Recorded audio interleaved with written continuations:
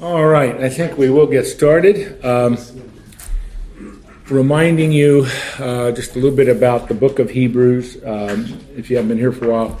But the argument of the book of Hebrews is the superiority or the preeminence of Jesus. And we're in that section now where, in chapter 7, where the author is presenting Jesus as a high priest, the high priest, our high priest. And just a reminder that there are two major covenants that the book is the book of Hebrews, is comparing and contrasting: the Mosaic covenant, the Old Covenant, and the New Covenant. The Old Covenant, the old order, the Mosaic covenant, had a high priest. The high priest was the one who on Day of Atonement would go into the Holy of Holies and all that I think you're familiar with. The New Covenant also has a high priest. It's Jesus. And the author is in the middle, well, really just beginning his magnificent discussion about Jesus as our high priest. But you also, I hope, remember that Jesus as our high priest is not after the order of Aaron. He's not a Levite. He is after the order of Melchizedek. And we spent time talking about that last week as we went through what the author is saying. So let's pick up now with verse 11, and I want to spend a little bit of time on his use of the word perfection. Verse 11, chapter 7, book of Hebrews. Now, if perfection had been attainable through the Levitical priesthood, before we look at the rest of the verse, look at what he's saying. The assumption is that the Levitical priesthood would never produce perfection. It would, now let's think about what that word means. It would never be able to save. It would not justify. That was not its purpose. Now, it is really important to understand what he's saying. He's not saying anything negative about, I shouldn't say negative, wrong with the Levitical priesthood, because, just an example, in Romans 7:12, Paul says of the law, it is perfect, it's righteous, it's good. So the fault isn't the law, and the law and the Levitical priesthood and all that was not to do an atonement for sin once for all, to save us and so on. It was to explain, to lay out in detail how the Israelite would walk with God. And if you let your eye go down to verse 18, for on the one hand, a former commandment it is set aside because of its weakness and its uselessness. Now, what I did in my Bible is I circled the word perfection in verse 11, and in verse 18 the word useless and weakness. Because all three of those words, that triangle of words, if you will, relate to salvation. Not its function, not its purpose, not why God set it up, but if you are talking about the issue of salvation. That was not its purpose. That is not what it was supposed to do. So, he says, if perfection had been attainable through Levitical priesthood, for under it people received the law, what further need would there have been for another priest to arise after the order of Melchizedek, rather than the one named after the order of Aaron? So, I mean, it's a rhetorical question. Do you understand the nature of the question? If perfection in terms of salvation could be attained under the law of the Levitical priesthood, Jesus wouldn't need to come. There wouldn't need to be another priest, another priesthood. You follow that? That's what he's saying. But he goes on, verse 12, for when there is a change in the priesthood, there is necessarily a change in the law as well. So he's making an important connection here. The Aaronic priesthood, the Levitical priesthood, is linked inextricably with the law. So if this changes, the nature and purpose of the law changes. Following? He's just linking the two. And in one say, well, I knew that, but maybe you hadn't thought about it. But it's not, what may seem obvious is not necessarily obvious. He wants to make sure everyone understands that the law and the Levitical priesthood are linked together. And if one changes, the other one changes. So now he goes on. Verse 13. For the one of whom these things are spoken belonged to another tribe, from which no one has ever served at the altar. For it is evident that our Lord was descended from Judah. And in connection with that tribe, Jesus said nothing about priests. So, wait a minute, who said nothing? Moses. Moses, who wrote the law. So what is he saying? He's saying that the high priest in the old order, this is the high priest in the old order is descended from Aaron through Levi. Okay? The new order is not descended from, it's descended from Judah. And that high priest, I'm just going to write HP, high priest is Jesus. Jesus is of the tribe of Judah. And what he's saying, the author is saying, Moses didn't say anything about the tribe of Judah producing priests. The tribe of Judah produces the king, King Jesus. And we learned that last week.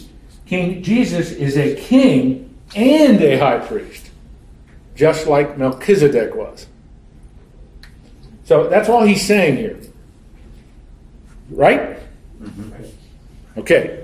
Just your silence. I'm never sure whether that means you understand it or you're silent. I have no idea what you've been talking about for the last 5 minutes. So if you're not clear, let me know. All right. I mean, he's step by step by step. He's working us through the superiority of Jesus as our high priest in the new covenant. Verse 15. This becomes even more evident when another priest arises in the likeness of Melchizedek.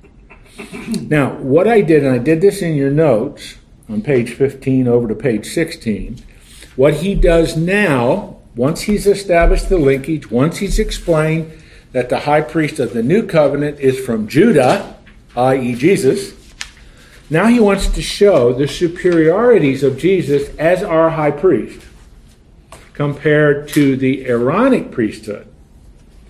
So you'll and I'll identify it. It's in your notes too, but I'll work through it. When we're done with this, by the time we get to the end of the chapter, you'll step back and say, "Yes, I really understand. Jesus is a superior high priest in the new covenant." And that's where he's going. Okay, verse 16. He is in the likeness of Melchizedek, who has become a priest, not on the basis concerning bodily descent. What does that mean? His lineage, his genealogy. Because Moses never said Judah would produce a high priest. Well, then he says, but by the power of an indestructible life. It isn't his lineage, it's his resurrection. Indestructible life, his resurrection. And then the author says, that's truth that was in the Old Testament. That's truth that a Jew who knows the Old Testament should recognize this. So what does he quote? Psalm 110, verse 4. I mentioned this before, I'll state it again. Psalm 110 is the most quoted psalm in the New Testament because it deals so much with Jesus in a prophetic sense, in prophecy sense. And so what does he say? For it is witnessed of him, you are a priest forever after the order of Melchizedek. And so the author is saying his indestructible life, that is his resurrection, qualifies him to meet that stipulation in Psalm 110, verse 4, a high priest forever. The Aaronic priesthood was not forever. I hope you can remember this. We learned that much earlier, that the Mosaic covenant and all of the priestly functions associated with that had a very specific time of beginning and a very specific time of ending. Do you remember that? Okay, just in case you don't remember it, I'll just let me see, I think I'll draw this as a vertical timeline. Okay, this is the Abrahamic covenant, which we've talked about many, many times in this class. That's the Abrahamic covenant, which was given to Abraham. He's in Mesopotamia about 2000 BC, i.e. 4,000 years ago. It's an unconditional, eternal, unilateral covenant. In Galatians chapter 3, Paul says the Mosaic covenant was added to. That's the language he uses. This is the Mosaic covenant. I'll abbreviate it. The Mosaic covenant was added to the covenant of promise until Messiah. So if you want the dates, this would be 1446 BC. This would be AD 33, April the 3rd, to be very specific. That's when Jesus died on the cross, April the 3rd, AD 33. I hope you can read that. So Paul is very, very clear. That really helps me, and I want it to help you, that the Aaronic priesthood was not an eternal priesthood. It would begin here, it would end here. Why? Because Jesus, as the Messiah of Israel, fulfilled it all. It's done. The Mosaic covenant has fulfilled its purposes, fulfilled its function. It's over. It's not bad. It's not evil. It's just Jesus fulfilled it. And that's why the New Testament keeps using this word, particularly the Gospels, keeps using this word of Jesus. Fulfilled.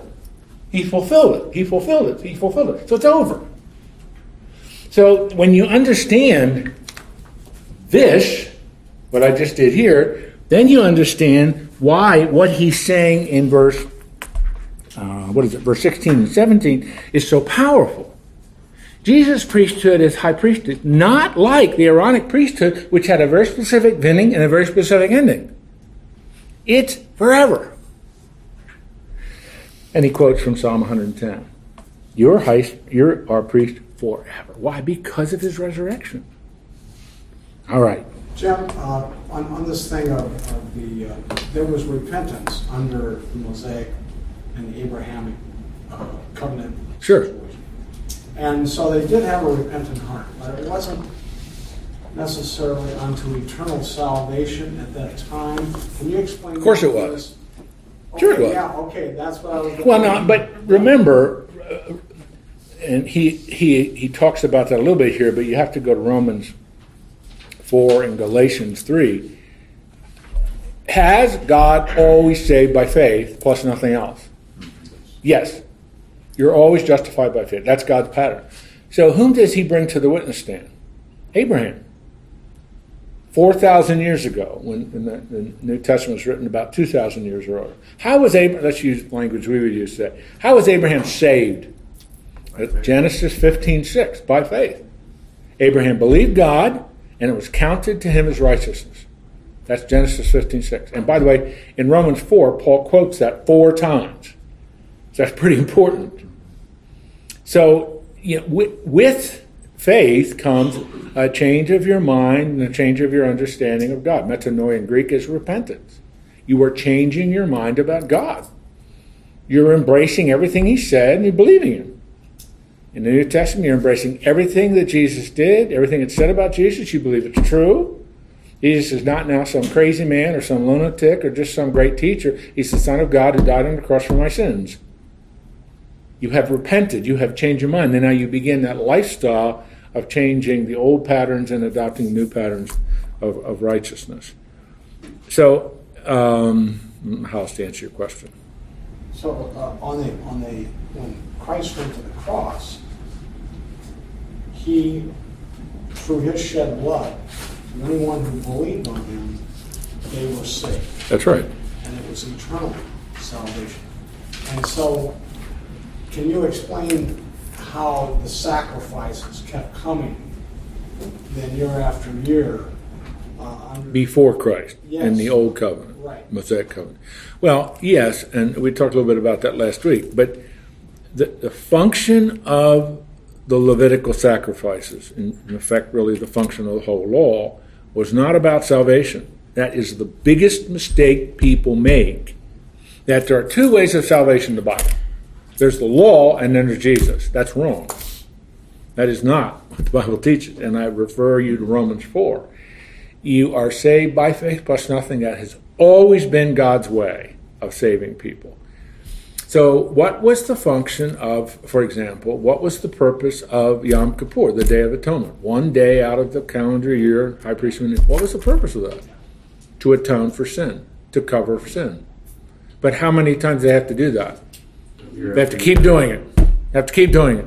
We're going to come here in just a minute to a very key phrase in the book of Hebrews. When Jesus offers his sacrifice, it is once for all. We do not need the sacrificial system anymore. That's why, again, that word up there, fulfilled. Jesus fulfilled all of that. That's the whole argument of the book of Hebrews. The whole argument of the book of Hebrews is Jesus fulfilled this law, the stipulations of the law, the atonement and covering for sin. He did it once for all. Don't have to do it anymore. And Peggy and I, somewhat kiddingly, but also quite seriously, say often, we are so glad we were born this side of the cross. I mean, that's a very serious statement, because if we were born in 1000 BC, we'd need to take offerings up to Jerusalem. We would need to do that to atone for sin. Our faith and our trust in God, believing what he's doing, believing what he says, is how we were saved, to use a New Testament word. Okay, does that kind of get it here? The sacrifice, what was the purpose? Again, can you reiterate? That's how you walked with God. I mean, Okay. there again, to not get in the mire here of Leviticus, but there are several different. There's the burnt offering, there's the peace offering, and there's the free will offering, and the devotive offering. All of those, they're different. Like example, you have been praying for something, and the Lord answers that prayer. You could take a thank offering. It doesn't have anything to do with sin. You're just expressing your thanks and gratitude for God for blessing you. And you'd offer sacrifice. And they're called a sweet savor offerings to the Lord. A burnt offering is partially atoning for sin. There's that once for all atonement for sin for the whole nation. The entire nation of Israel. That's Yom Kippur. And then there's the Passover offerings. Then there's the Feast of Unleavened Bread. But all of those have little different purposes in your walk with God. Now, and Paul talks about this a lot in his 13 letters, now you should have a thankful spirit to God all the time, thanking and praising him daily. You don't have to take offerings anymore to do that. Okay, Romans 12, 1 and 2. What's your offering now? Burnt offering? No. I present my body as a living sacrifice, wholly acceptable to my God. So Paul, not just Paul, but the whole New Testament uses the language of the Old Testament, law, sacrifices, ceremonies, etc., and applies them to, or maybe illustrates them to, or makes analogies with our walk with the Lord Jesus now. Yes, Fred. So on Yom Kippur, the only one that could atone would be the priest. He had to go beyond the veil into the Holy of Holies. That's right. And at Christ's death, the veil was That's split. right. And that meant everybody had access. That's right. To God. And that's coming up in chapter 8. It's a magnificent truth. And that's why Jewish, and it's a struggle, Jewish people should read the book of Hebrews. I mean, that is the book for a Jewish person to read that has not yet recognized Christ as the Messiah. And that's the book was written for them anyway. But it makes all of the connections that need to be made between the old covenant and the new covenant centered in Jesus. And if we can keep going, I'd love to get to the second superiority. So the first superiority is what? He is a high priest forever. The Aaronic priesthood was not time limit to it, right? Now that will be I'm going to give you a blank sheet of paper in 2 weeks. I'm going to ask you to fill that in, all right? I won't require you to know the years, but I will require you to know the content. I'm pretending like you're real students. Second, verse 18. But for on the one hand, a former commandment is set aside because of its weakness and usefulness. For the law, made nothing perfect. That's back to verse 11. But on the other hand, a better hope is introduced, through which we draw near to God. In terms of salvation, if that's the category you're looking at, the old system was weak and useless. That was not its purpose. I mean, for a person who says there are two ways of salvation in the Bible, direct them to verse 18. You get that clear? No, that was not its purpose. But the other hand, this new high priest offers a better hope. Better hope. Did the old have hope? Yes, the hope was that God is taking care of the sin problem through the sacrificial system. Better hope. Once for all. As Fred, this is where it's leading. Fred mentioned that a moment ago. What's going to happen, and you'll see this, but you already know this happened, when Jesus died on the cross, that curtain between the holy place and the Holy of Holies was cut in two. It severed, it tore. And so now, what's the consequence? The result of that, we can draw near to God. Now, it's not the high priest that go in there. Everybody can go in there. There's now 24/7 access. So the new covenant has a better hope. The old had hope, but the new has a better hope because it's finished. It's completed.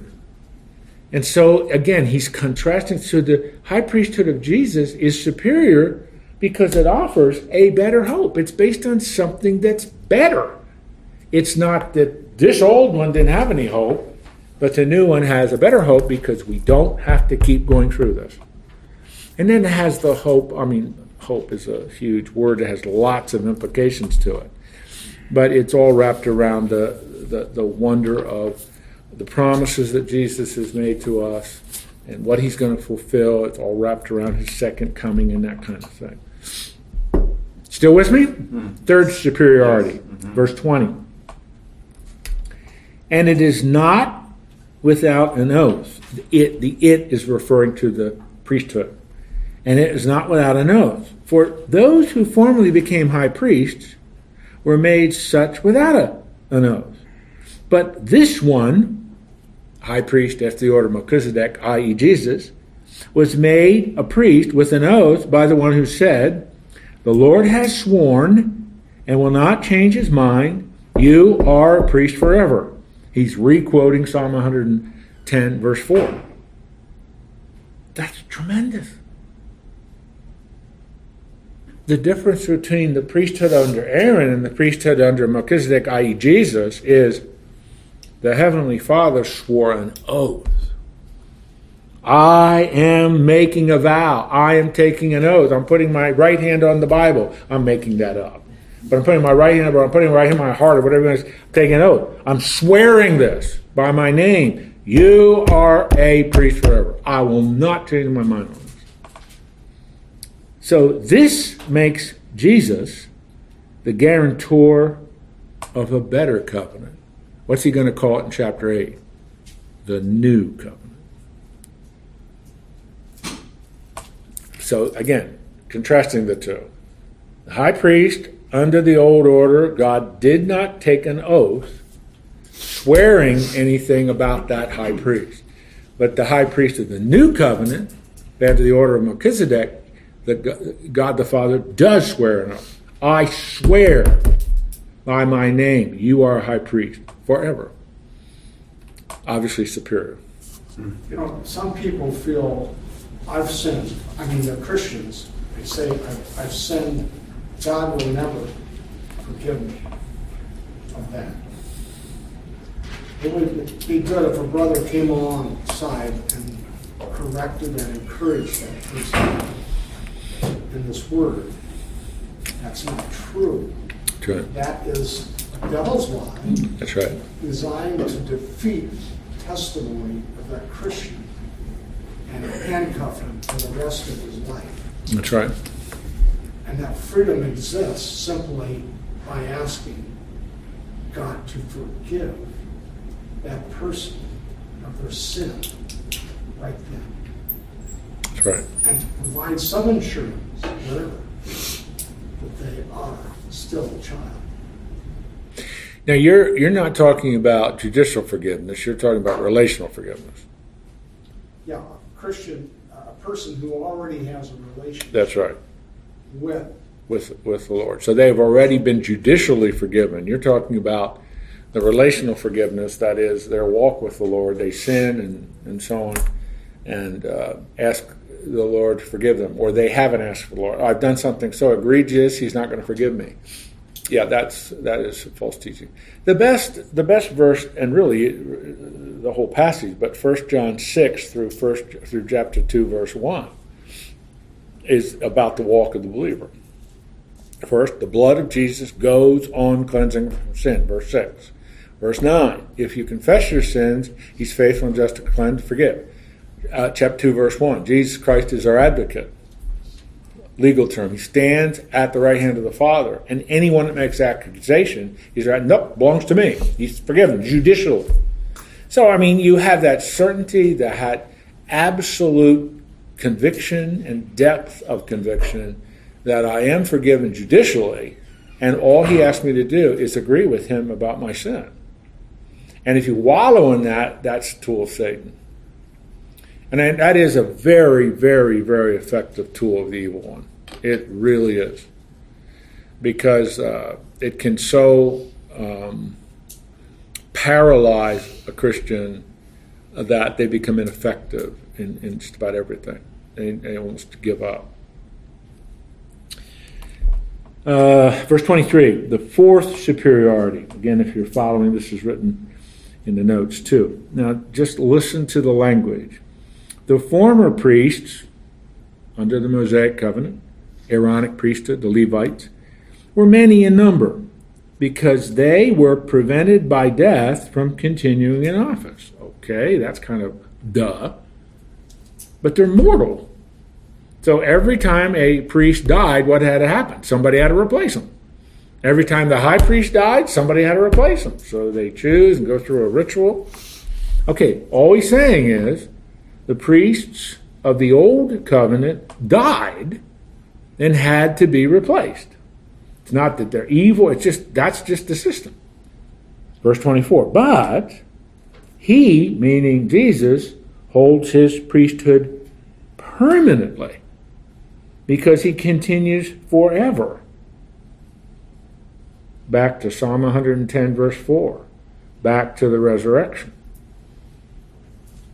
Why is Jesus high priesthood forever? Because of the resurrection, because He's a God-man, it's an eternal priesthood. Unlike the old, where the priest died and had to be replaced, that's just a natural thing because they're humans. That's not Jesus. So that's kind of, okay, I got that. But now look at the application of this. Consequently, He is able to save, I love this phrase, I hope all translations have this, save to the uttermost, completely, comprehensively, totally, those who draw near to God through Him, since He always lives to make intercession for them. Now, I don't know if you get excited about biblical truth, but there's something to get excited about. Why is it important that Jesus' priesthood is an eternal high priesthood? Because just like the old one, He's making intercession for us. Now, you understand what that means. Right now, Jesus is praying for you. Does that sort of stir you a little bit? Amen. Oh my. Yeah, thank you. I was about to say there's a great place for an amen, but you missed it. That's what my pastor says that. But, I mean, it's just oh my goodness, now I'm starting to really, at an applicational, personal level that's really meaningful to me. I mean, up to this point, I'm just giving biblical theological truth. Now, He's throwing something in there. This applicationally is really meaningful for me. He's praying for me. He's making intercession for me with the Heavenly Father. Oh, man. I shake my head in amazement at the grace of God and how much He cares for us. And you know this, just to add another layer of blessing, if you go to Romans 8, you also learn that the Holy Spirit is praying for you. Amen. I mean, you just think, oh, man. I mean, it's almost overwhelming how much God loves us and cares for us, to the extent to which he will go to demonstrate his love and care for us. Now, the author is developing this in the context of the high priesthood of Jesus. But meaningfully, this is just, whoa. This is a remarkable dimension of his priesthood. I mean, that's why his high priesthood today is not, or he's offering sacrifice for. He did that at the cross. And he's got lots of other things he's doing for us. Right now, praying for us. 1 John 2, verse 1, he's our advocate, defending us against the evil one and so on. This is almost too much, but let's keep going. One more. The spiritual blessings are so overwhelming, you're probably going to say, stop telling me all these blessings. One more. Verse 26, superiority number 5. For it was indeed fitting that we should have a high priest. That is, holy, innocent, unstained, separated from sinners, and exalted above the heavens. He has no need, like those other high priests, to offer sacrifices daily, first for his own sins and then for those of the people. Since he did this, here's the phrase, underline it, star it, put a yellow mark on it, 14 exclamation points, once for all, which he offered up himself. For the law appoints men in the weakness high priests, but the word of the oath, which came later than the law, appoints a son who has been made perfect forever. So this high priest offered a once for all sacrifice. It was himself. It wasn't a lamb. It wasn't the sprinkling of the blood of the lamb on the mercy seat. It was his blood which was shed. And so you have this remarkable, he's tying all the loose ends together now into a tight theological knot. His sacrifice, which he offered, was not the blood of a lamb, it was his blood. And it's not a continual, ongoing sacrifice, it's once for all. And then did you catch that one thing in verse 28? He's not only a high priest, he's a son. The Son of God. He's deity. So you have this excellence, just a great word to fit here, this excellence of the high priesthood of Jesus. If you review again those superiorities, those 5 superiorities, I had them in your notes, we just went through them. His priesthood is one based on his resurrection. It's a priesthood forever. It's based on a better hope. The old had hope. This is a better hope. Thirdly, it's based on an oath. Father swore an oath. Psalm 110, verse 4. I swear by my name, you are a high priest forever. Fourthly, it's based on an eternal priesthood. And fifthly, it's based on a once-for-all sacrifice. The Son of God. He's not only a high priest, he is also the Son of God.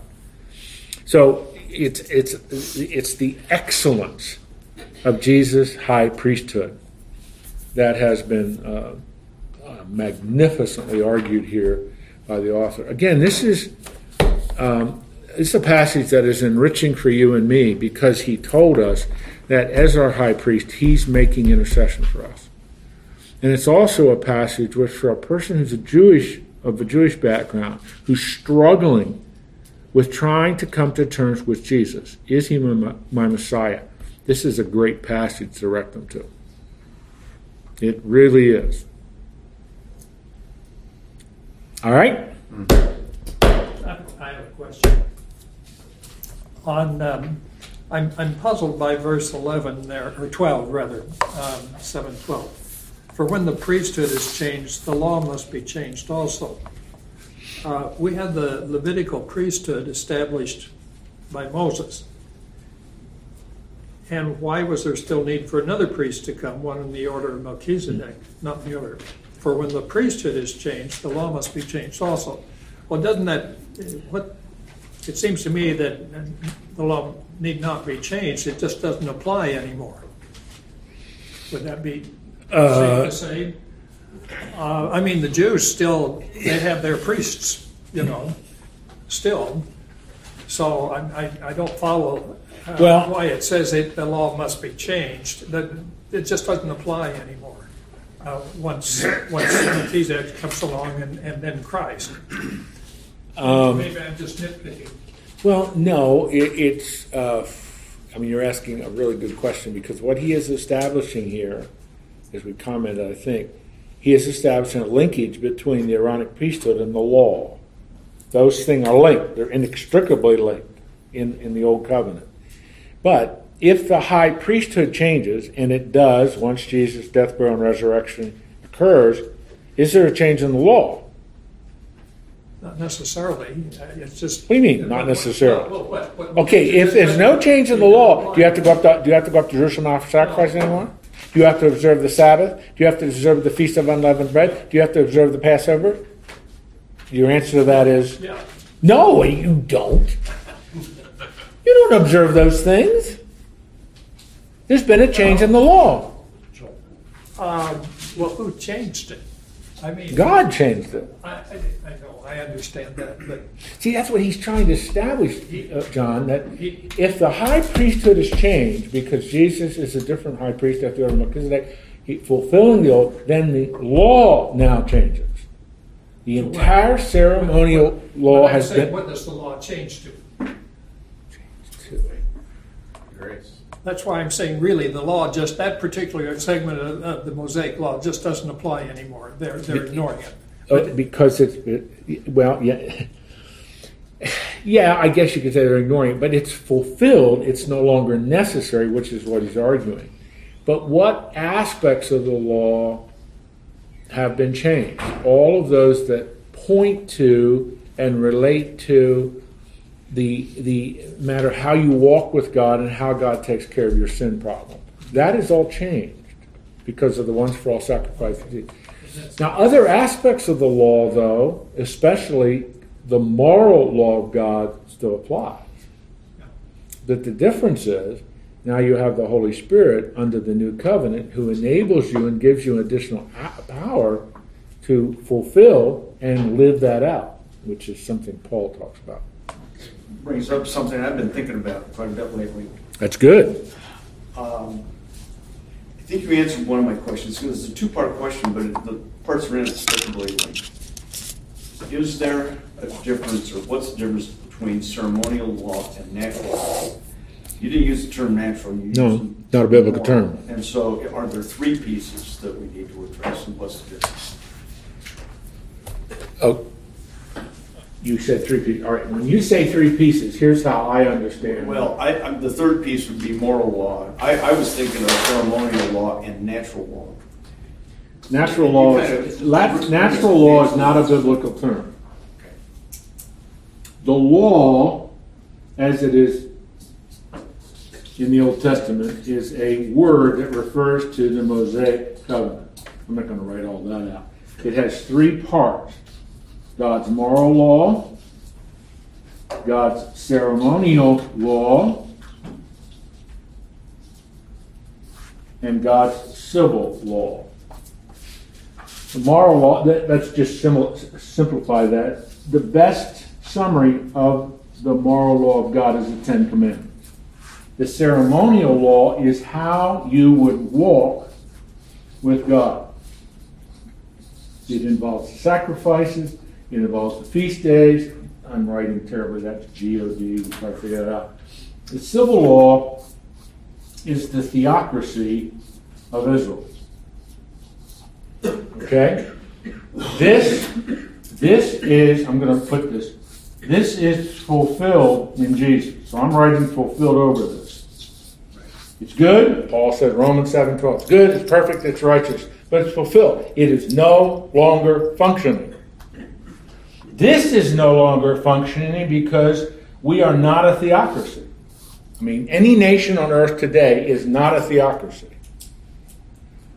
And so Israel is the only theocracy, means God is ruling them directly. This doesn't apply to anybody today. This does apply. Because this reflects God's character. And these are all repeated in the New Testament.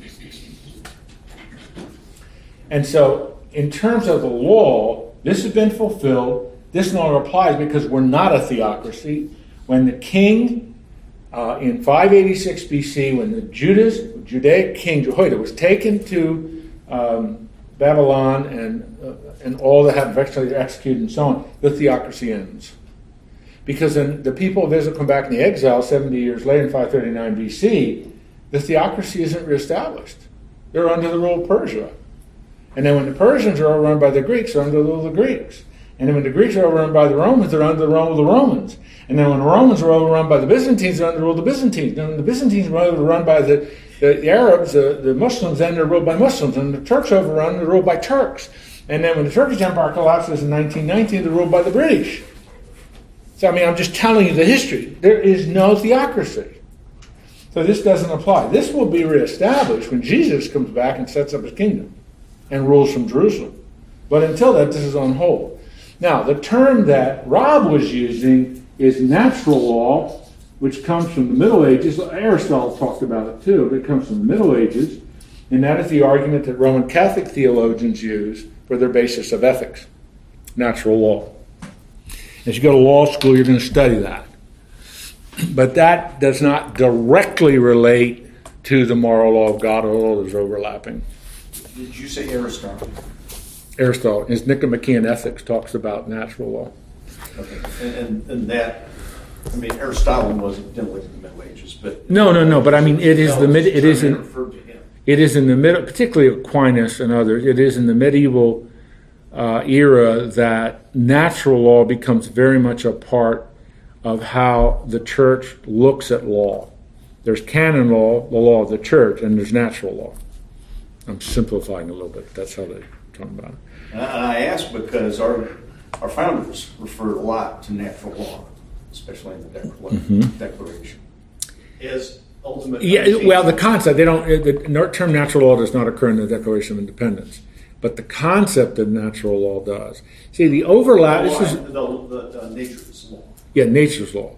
The challenge when you study the founding documents is they're using Enlightenment language and they're focusing on Christian principles.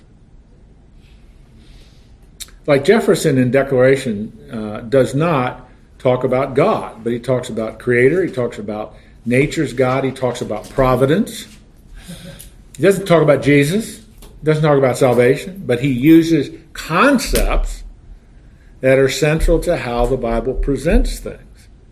Like, where do you get your rights? He says, endowed by our Creator with certain inalienable rights. Our rights don't come from government, they come from God. But he puts it in the language of the Enlightenment. And the same thing with the Constitution. They use Enlightenment language to refer to biblical principles. And usually that is circulated through natural law. Why did they use Enlightenment language? Well, that was, I mean, the United States of America was born in the confluence of two major movements: the Enlightenment coming out of the Europe of the 1700s, and the language of the Protestant Reformation. It's those two coming together. Whereas the French, I mean, and that's the French Revolution and stuff, which starts in 1789. The French based their entire revolution and their entire vision on the Enlightenment. They abolished Christianity, and they established the worship of reason, and they parade through the streets of Paris a goddess that was really a prostitute, but it's a goddess. She's the goddess of reason, and we worship her. And they tried to totally and completely abolish Christianity. The United States is not founded like that. We take the ideas, because the idea of life, liberty, pursuit of happiness is Enlightenment coming from John Locke and Rousseau. But it's applying it through the grid of a biblical understanding of things. Now, we're getting deep into the weeds, and most of you are saying, would you shut up? But it's Rob's fault. He asked me the question. I'm sitting over here going like this. Well, chapter 8. Chapter 8. So your thought paper for next week is 1,500 words. Summarize the 5 superiorities of Jesus as our high priest, and one application. The one application had better be he makes intercession for us. If that's not in there, minus 50 points. Just kidding. Verse 1, chapter 8. Now the point in what we are saying is this. We have such a high priest, one who is seated at the right hand of the throne of the majesty in heaven. I just think about that for a minute. Our high priest is seated on a throne at the right hand of the majesty in heaven.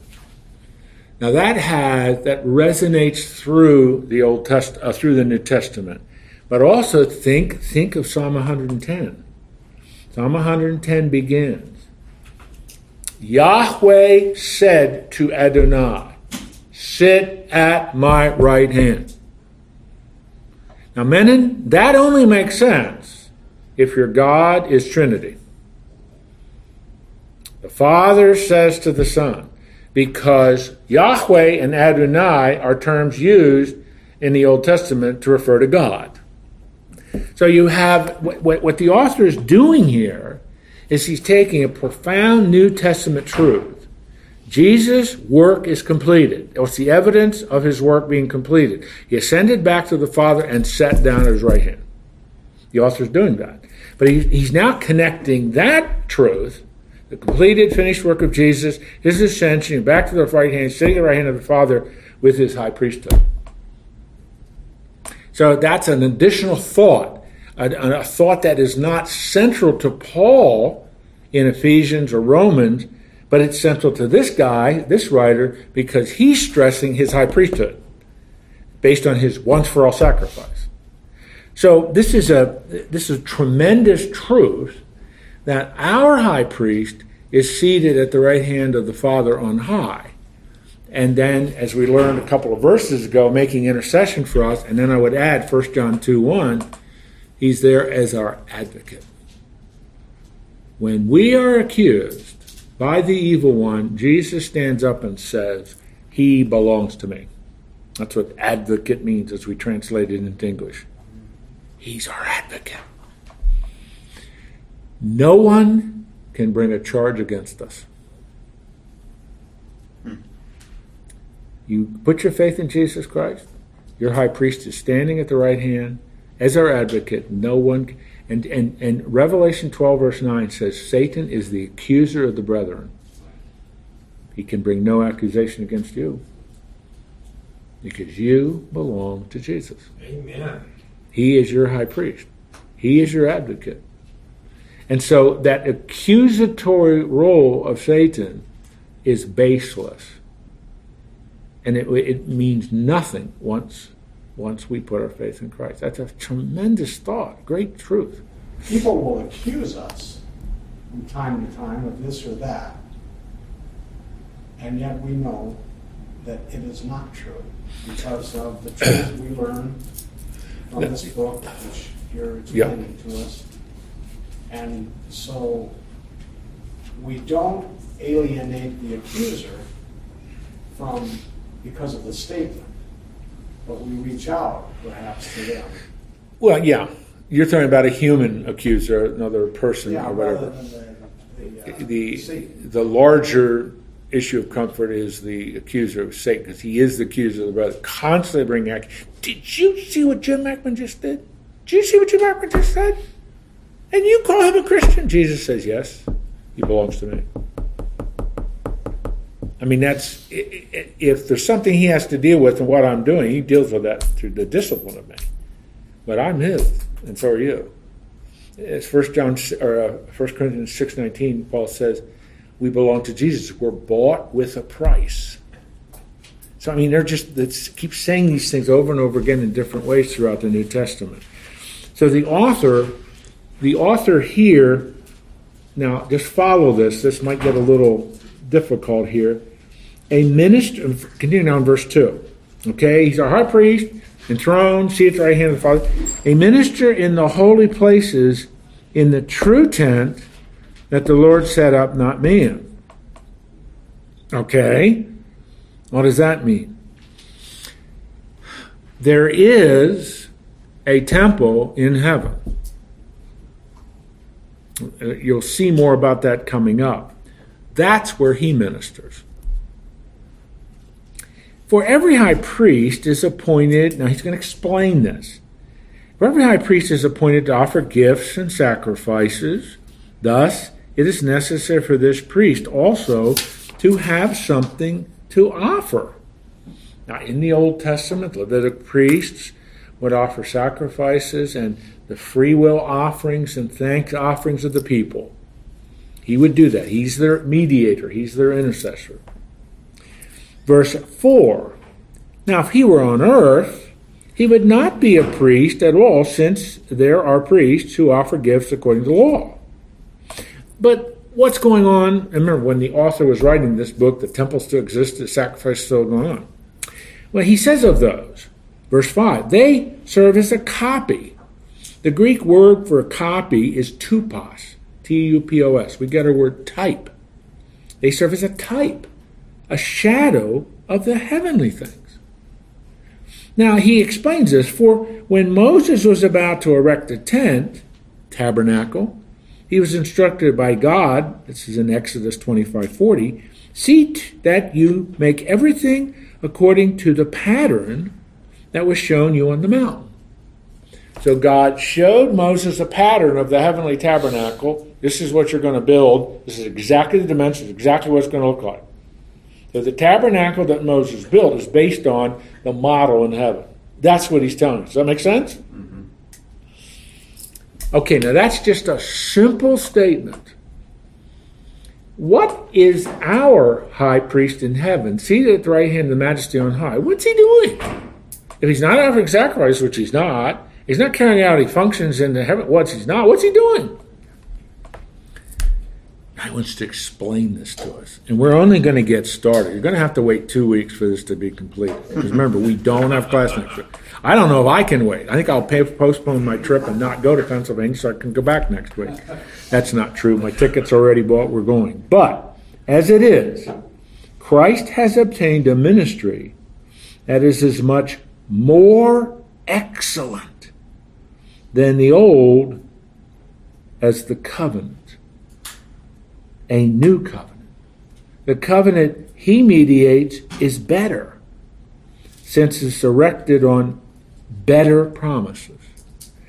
So what the author is now going to do is transition from the old covenant, based on the sacrifices, etc., of the high priest and Levitical priesthood and all that we've been talking about, to the new covenant.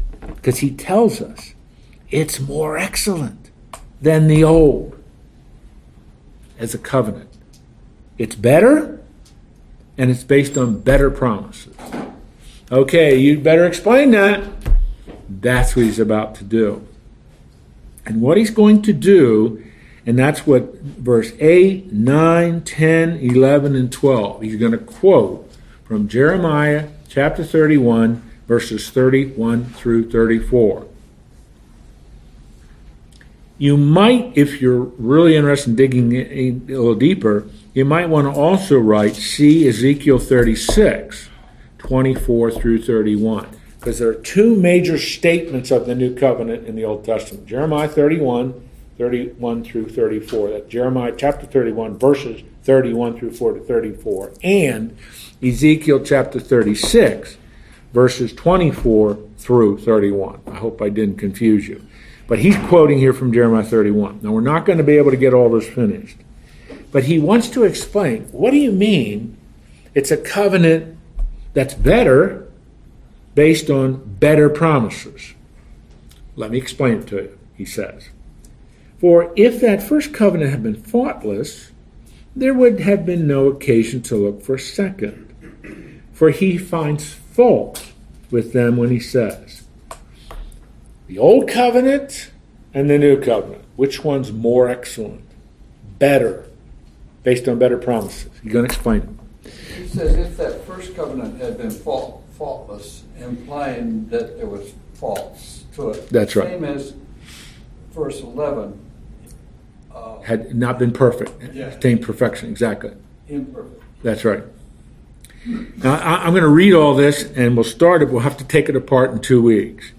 Behold, this is Jeremiah writing. Remember, Jeremiah writes right before they are taken into captivity in Babylon. It's about 585, 586 BC he's writing this. For the whole days are coming, declares the Lord, when I will establish a new covenant. There's the phrase, circle it, star it, underline it, highlight it yellow, 19, 20, 21, exclamation points. I want you to notice something. With the house of Israel and with the house of Judah. When Jeremiah wrote this in 586 BC, the house of Israel had been conquered. It was gone. The Assyrian Empire had conquered it. They were dispersed, 722 BC. The only thing that he's dealing with here is the house of Judah. I don't know if you're familiar enough with the history of the Old Testament to understand what I'm saying.